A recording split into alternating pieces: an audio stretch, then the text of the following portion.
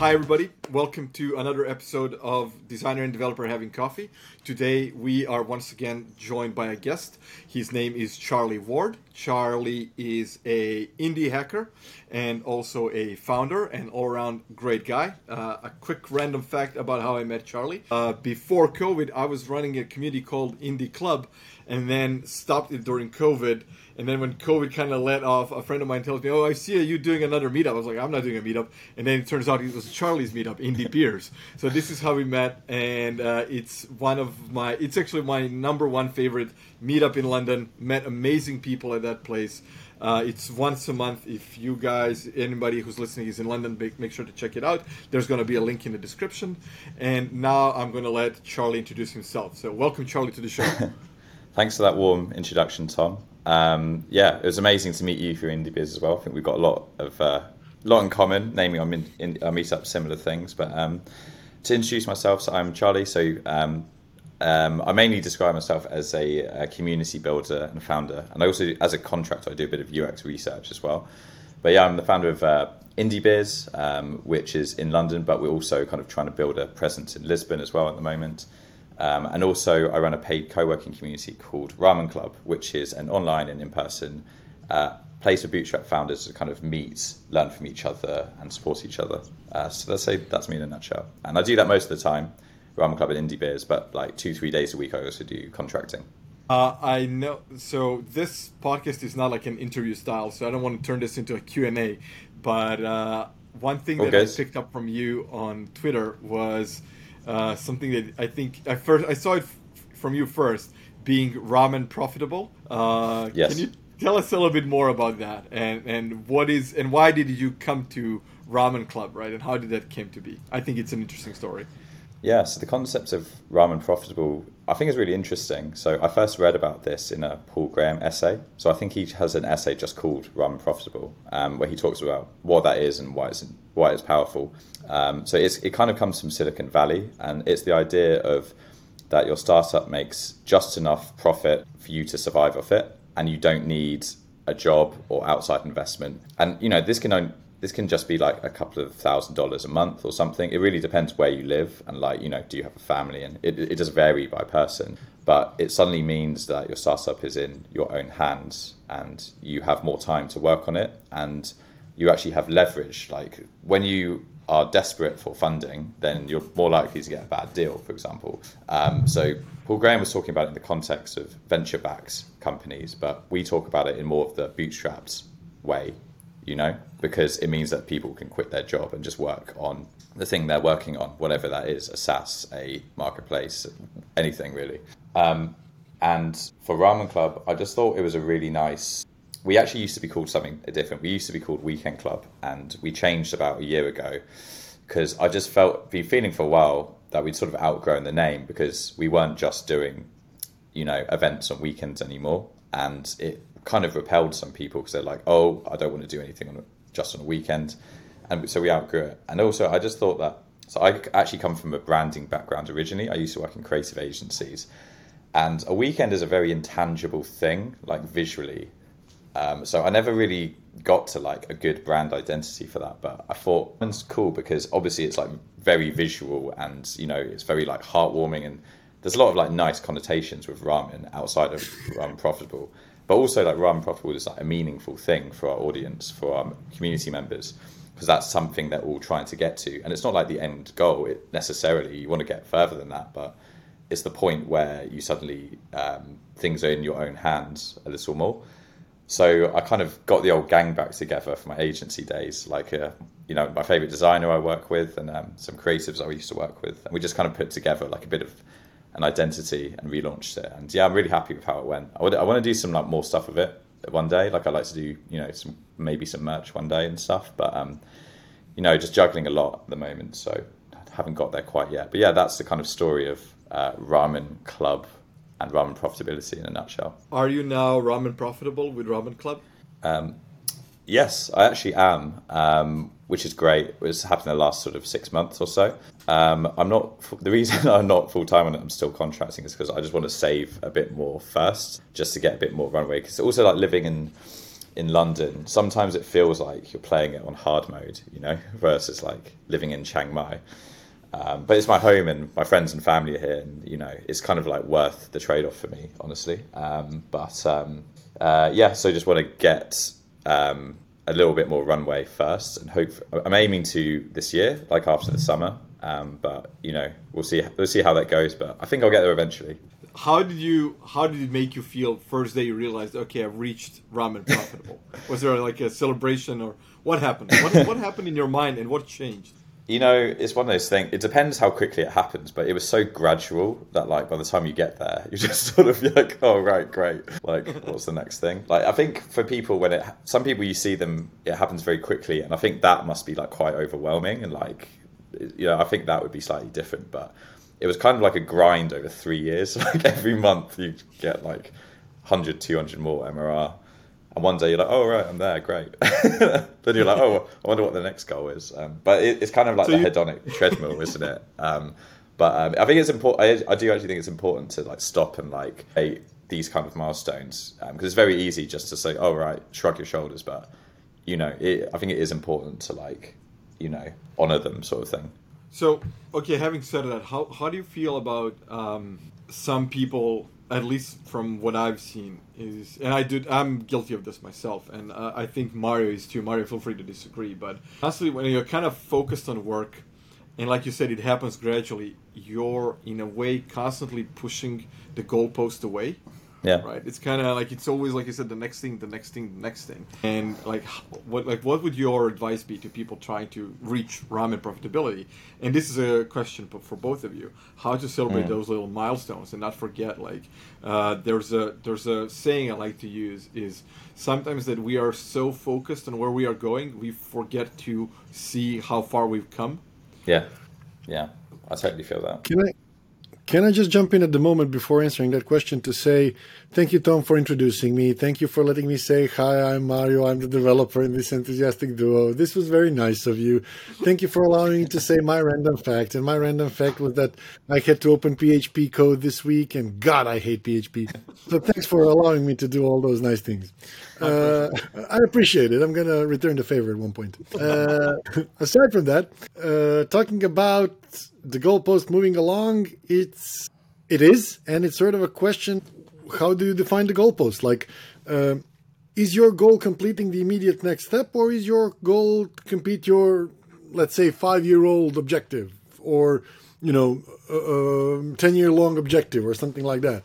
Because like being ramen profitable is an objective that can be, 3 months, 6 months, a year, and your goal is not to be ramen profitable. Your goal is to be rich on a yacht on the Mediterranean islands, sipping martini and coding in PHP or whatever. So one is a goalpost and one is just the 10-yard line and then the 20-yard line and so on. That's an interesting point, Mo, because I do think it depends. So definitely with like the venture-backed sort of startup scene, like it is like the goal is a yacht. Like, let's be honest, if you're doing that for most people.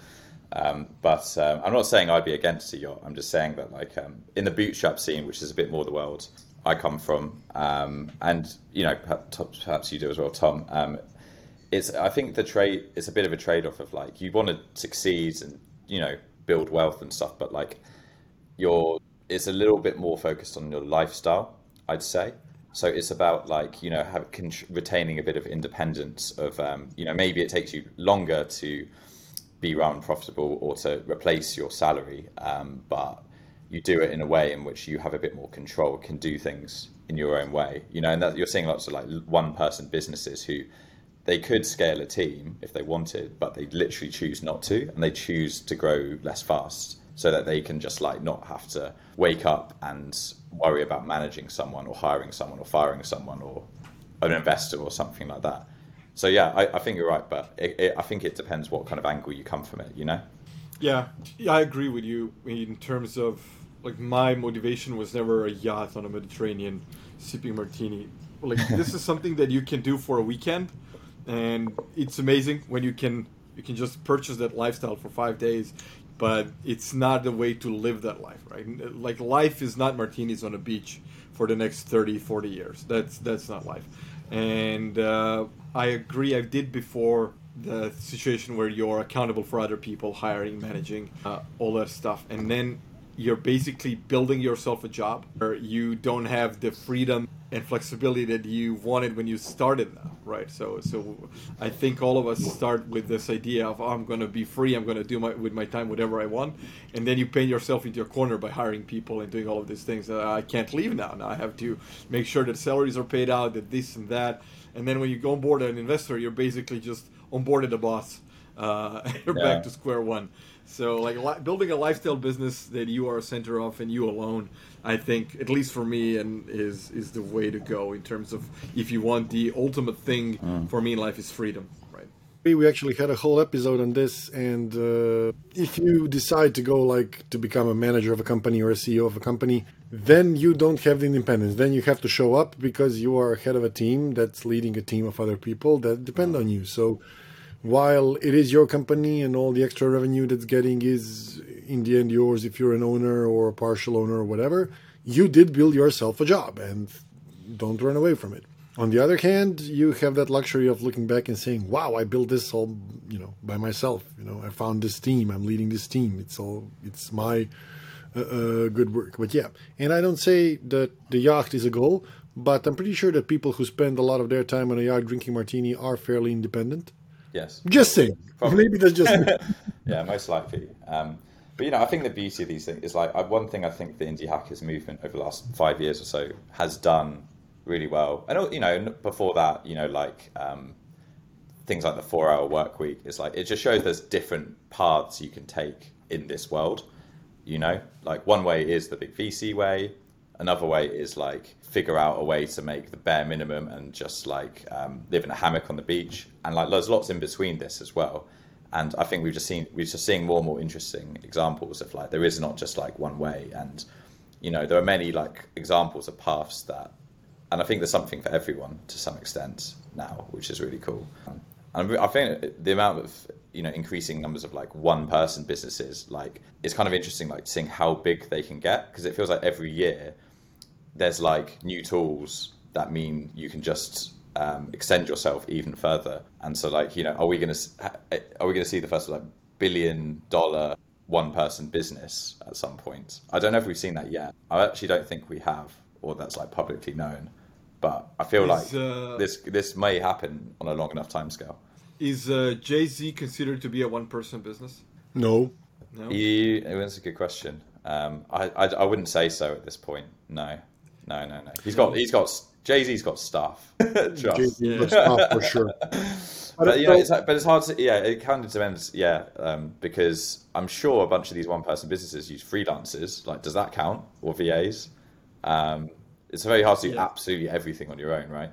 Yeah. Well, maybe in the near future, a lot of this people are going to be replaced by AI. In that case, you can say I did this everything on my own plus AI. But yeah.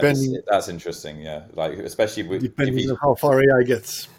Yeah, well, I think the autonomous agent experiments right now, they're just experiments, right? I haven't seen tons of really useful examples yet, but it's not hard to imagine that eventually you'll be able to plug it into a bunch of APIs and it is useful. It replies to your emails, or it just writes the email and suggests it to you. It says yes, no, edit. These things are just going to make things more and more efficient, right? So I suspect that we're going to see more of that eventually, but it's just about how long it takes. I'm actually much more interested in a world where AI is going to start writing your, social media posts. You're going to say, hey, I'm a content creator. I want to create content about software. These are a few ideas. Please prepare me content for the next month. And then other people are going to have AI writing comments to the posts of the prospects they want to get close to. And then we're going to have a social network where AI talks to AI and we're sitting on the side counting fake likes. That's going to be amazing. Yeah, I don't know that. Yeah, that doesn't sound good. Yeah. What? That sounds perfect. I do admit, as someone that likes using AI and I find it useful, it's hard to ignore the downsides of this stuff as well. But it's kind of the genie's kind of out the bottle now, And I'm just I'm in society. I didn't choose to be born into society. I'm just doing the best I can with the tools at my disposal. Exactly. And I think that maybe I kind of can see this happening is sort of a movement coming along that is like no AI movement, right? Where people are like no AI social network, no AI whatever, and then maybe we'll kind of make a full circle at some point, and then again arrive at MySpace and have like my own background music and doing like I don't know.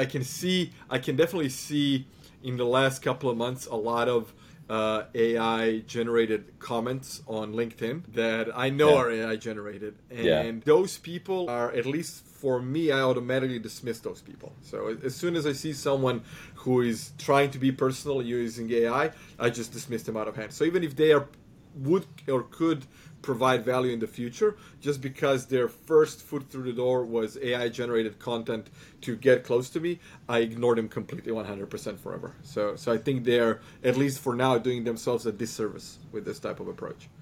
But if I can just go back for 1 second, yes, if I can just go back away from AI for 1 second to the Jay-Z one-man billion-dollar company. I don't know if Jay-Z has employees, but I know of 2 cases where there are employees. For example, Snoop Dogg has employees, and one of the people in Snoop Dogg's company or on his payroll is a person who makes joints for him. So he actually has a person on salary rolling joints for him. Well, so that's I don't know what school you go to get into that position, but that's an interesting profession. You think how much time how much he must smoke, and how much time he probably saves from that. There's probably quite a high ROI on that, I reckon. There would be an interesting math to hell, like, in the CAPEX, OPEX tables, like this is how much time I saved, this is the fixed cost of a salary. Let's assume that he rolls 10, he has 10 joints a day. I think that would be a fair assessment. How long does it take? How long does it take to roll one big joint for Snoop Dogg? 10 minutes? Or was it less? 5 minutes? He probably saves an hour. He probably saves an hour a day, I'd assume, from this. Which over the course of 30 days and Snoop Dogg's hourly rate could be a well-rounded salary, Yeah. So sorry, I'm just trying to figure out. Oh yeah, so okay. Are you like time to roll a joint? Have I got this right? So I mean, if it's 1 hour a day, 365 hours divided by 24. That should be the number of days a year he saves. So he saves about 15 days per year from this, which is, you know what? Like, if you can do something to get 15 days back at his level, that's high leverage, I think. Maybe we should be doing this. At the moment I start calculating shit like this, like, I stir my coffee for 30 seconds. If I skip intro to Friends every time I watch the episode, like, I'm basically saving 3 years per year. And then at some point I would just be like laying down doing nothing. Like, what are you doing? I'm saving time. Yeah, there's a point where it's like over optimization, isn't it? Slightly. Yeah, at one point I would just end up as a Buddhist monk sitting on top of a hill. Like, what are you doing? Just saving time, man. Saving time, baby. Time is money. Saving machine. Exactly. And when you have 100% of time saved, you're just the richest person alive, which is something I actually do believe. Exactly. But anyways, moving away from $1 billion businesses. This is a question for you guys because Mario is a developer, and I know, Charlie, that you've in recent months did some cool shit with no code and AI coding stuff and so on. Yeah. So I want to use this opportunity to ask you both to give me your perception on what is going to happen with no code and low code tool, especially with AI coming in the near future. Like, what do you think? Mario, just to make it easier, I'm going to go Charlie go first, just to make it easier. Okay. Yes, I think we're actually seeing an interesting convergence of the two worlds. They have different labels, but well, I mean, I literally know a guy who's a friend of mine, Max Haining. So he runs 100 Days of No Code. So he runs a big no code community that's been going a few years, and he's launched 100 Days of AI, and he is like actively thinking of like these tools are useful for building stuff without. I mean, it kind of gets into semantics of what writing code means, really, but basically, not like fully learning to be a traditional software developer. And I'm not saying it can replace all. I'm not saying that's necessarily like a direct replacement for that, but for making simple things, you can do it a bit quicker with ChatGPT, realistically, than learning to code it. And you can do it with more flexibility than using an off-the-shelf no-code tool.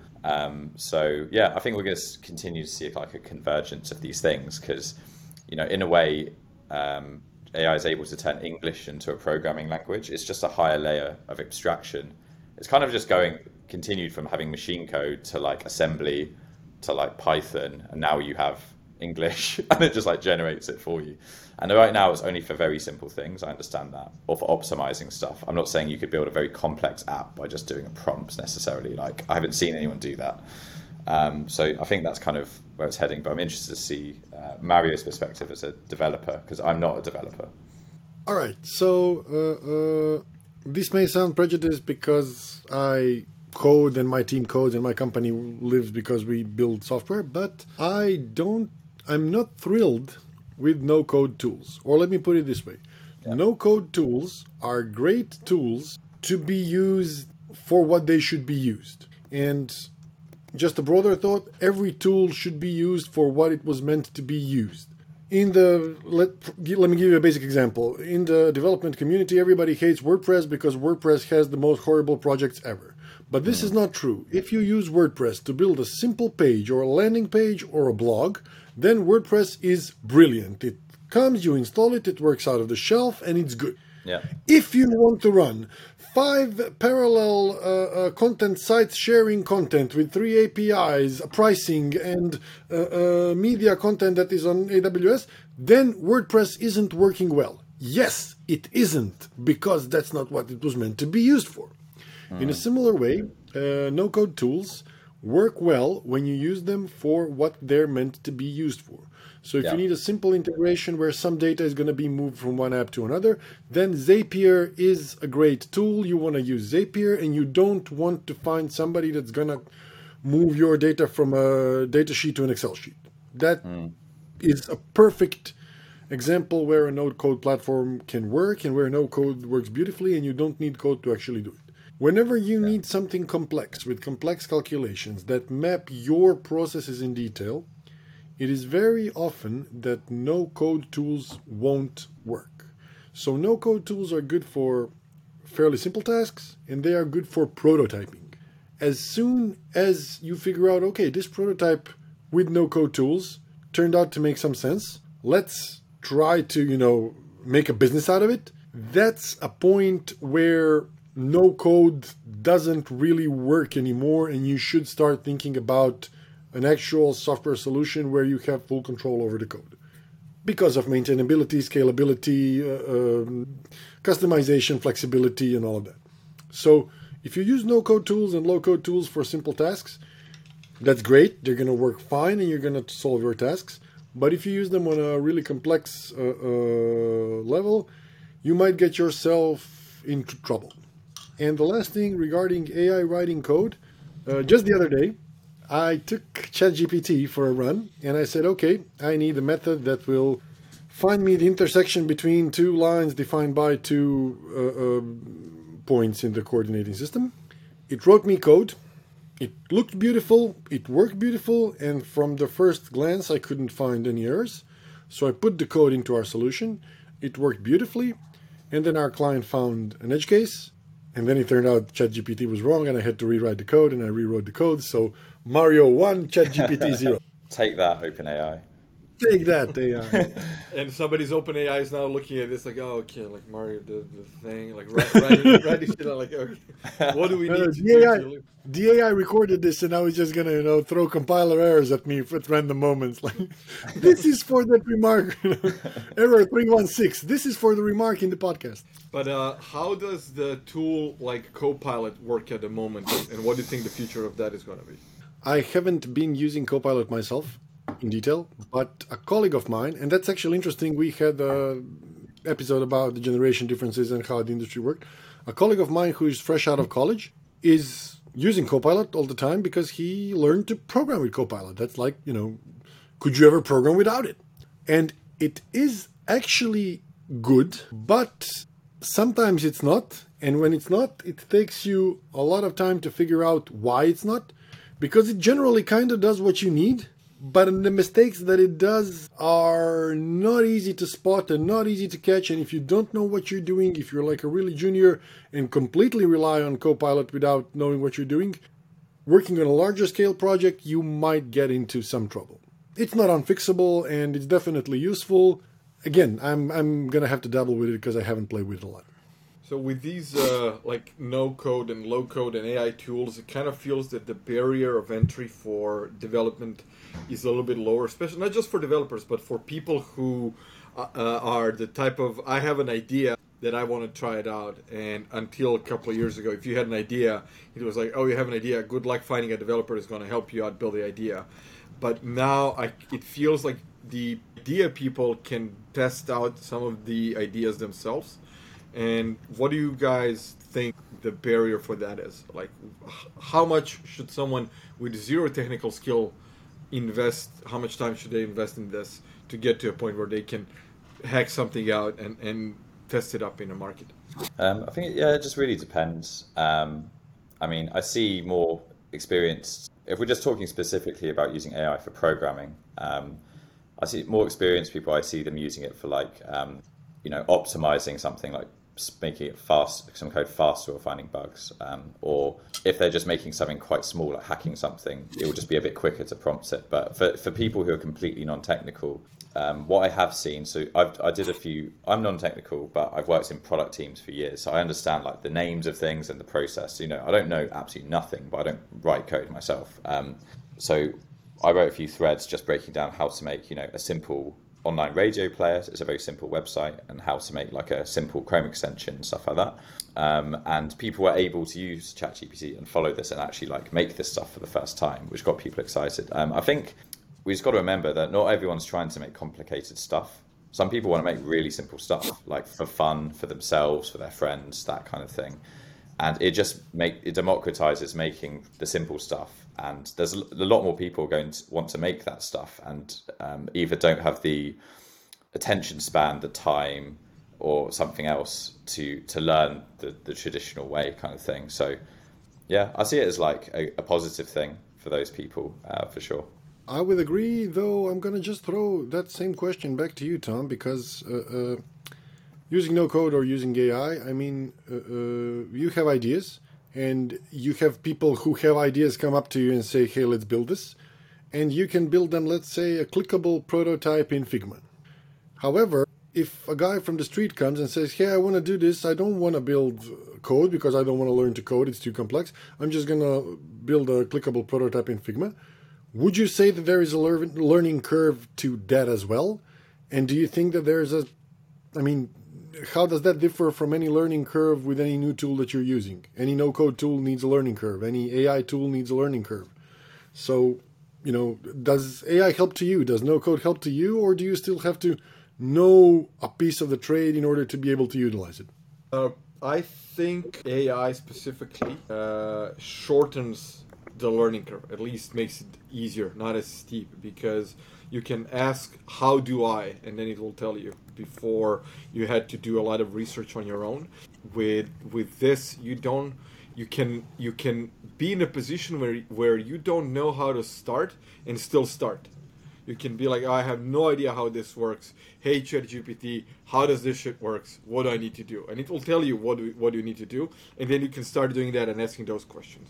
So that's one answer. The other one would be comparing development to design, is that from development perspective, if I want to do something a couple of years ago, I needed a developer. Now I don't need a developer specifically. I can maybe build something with no code and low code. Whereas in design, people were trying to be designers since I can remember, right? So, but people were not trying to be developers. So I think the line kind of moved from everybody who has Paint or their Windows is tried a little bit of design in their life. Now I think developers are the next group of people that are going to be like, oh, everybody's trying to be a developer now. So I think that line kind of shift a little bit. Makes sense. I have two more questions for you guys, and so the first one is, we brought Charlie to this show. Charlie, thank you for coming.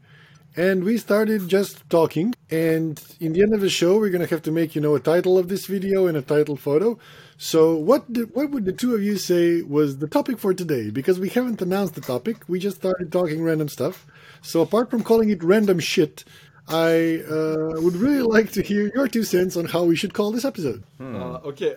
I have an idea that I had in my mind vaguely why I generally invited Charlie, because I know that we have limited time, and one of the things that I like about Charlie is that he runs a community and he does this no code and low code stuff, and he's ramen profitable. So I kind of had this idea. I want to have a conversation with this guy because I know that some of his lessons might be valuable for people listening, but I didn't think about the name of the topic apart from, hey, Charlie's cool, let's have Charlie on. That's very kind.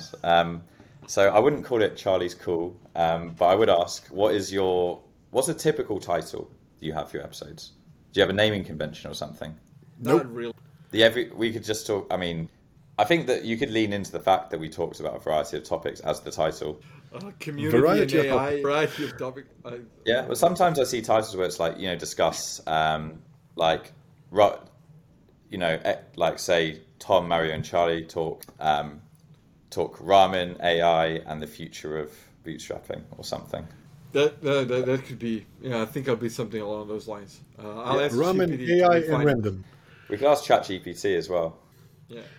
All right. What is the commonality between ramen, indie hacking, and the community, and whatever ChatGPT comes up with?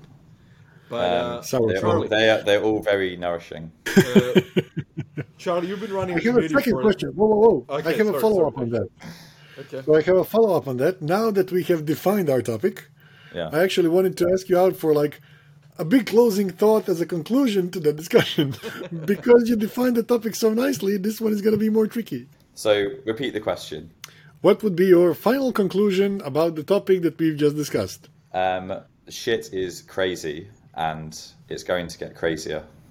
That's okay. You caught me off guard, Mario. But Thank you. okay, one thing that I'm going to say, and I know it's a little bit of a cliche, but either you keep up or you risk being left behind, I think is the prevailing thought. And especially this year, it's been almost 6 months of 2023, and I feel like things are moving so quickly. I'm getting an email on a daily basis with new AI tools, new things that you can do, and it's a daily email with so many links. I don't even have time to investigate how some of the things work, and it's already a new up-and-coming thing. And a couple of days ago, I've seen that Zapier announced integration with OpenAI, and it was like, oh my god, this is so cool. I open it, and I was just so overwhelmed. I had no idea what to type in there. Like, oh, I want everything. Can I just do everything? And I think in order to do some of the things properly, you need to slow down just to kind of wrap your head around what you want to do and approach it from a position where slow down in order to go fast. But everything else is going so fast that I'm afraid I have this FOMO that I'm going to be left behind if I don't jump on every fucking bandwagon going by in the last couple of months. So, failing thought would be, I don't know. Good luck, everybody.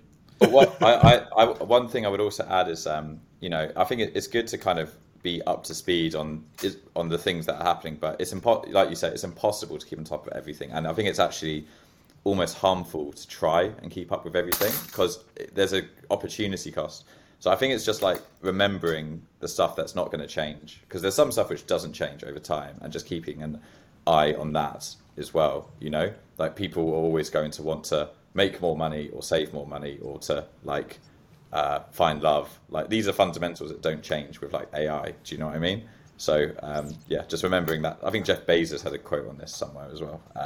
So remembering that stuff as well. So having one foot in both things.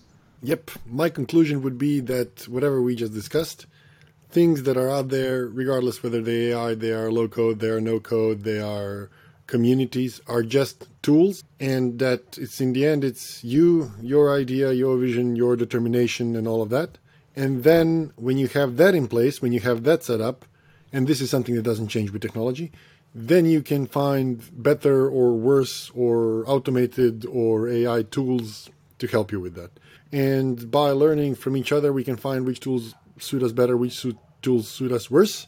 But in the end, it's having our vision, our idea, and our goal in mind, and then adapting everything else to it. Not the other way around. Don't start from the tool and then figure out, okay, this is an amazing tool. Now what I want to do with it.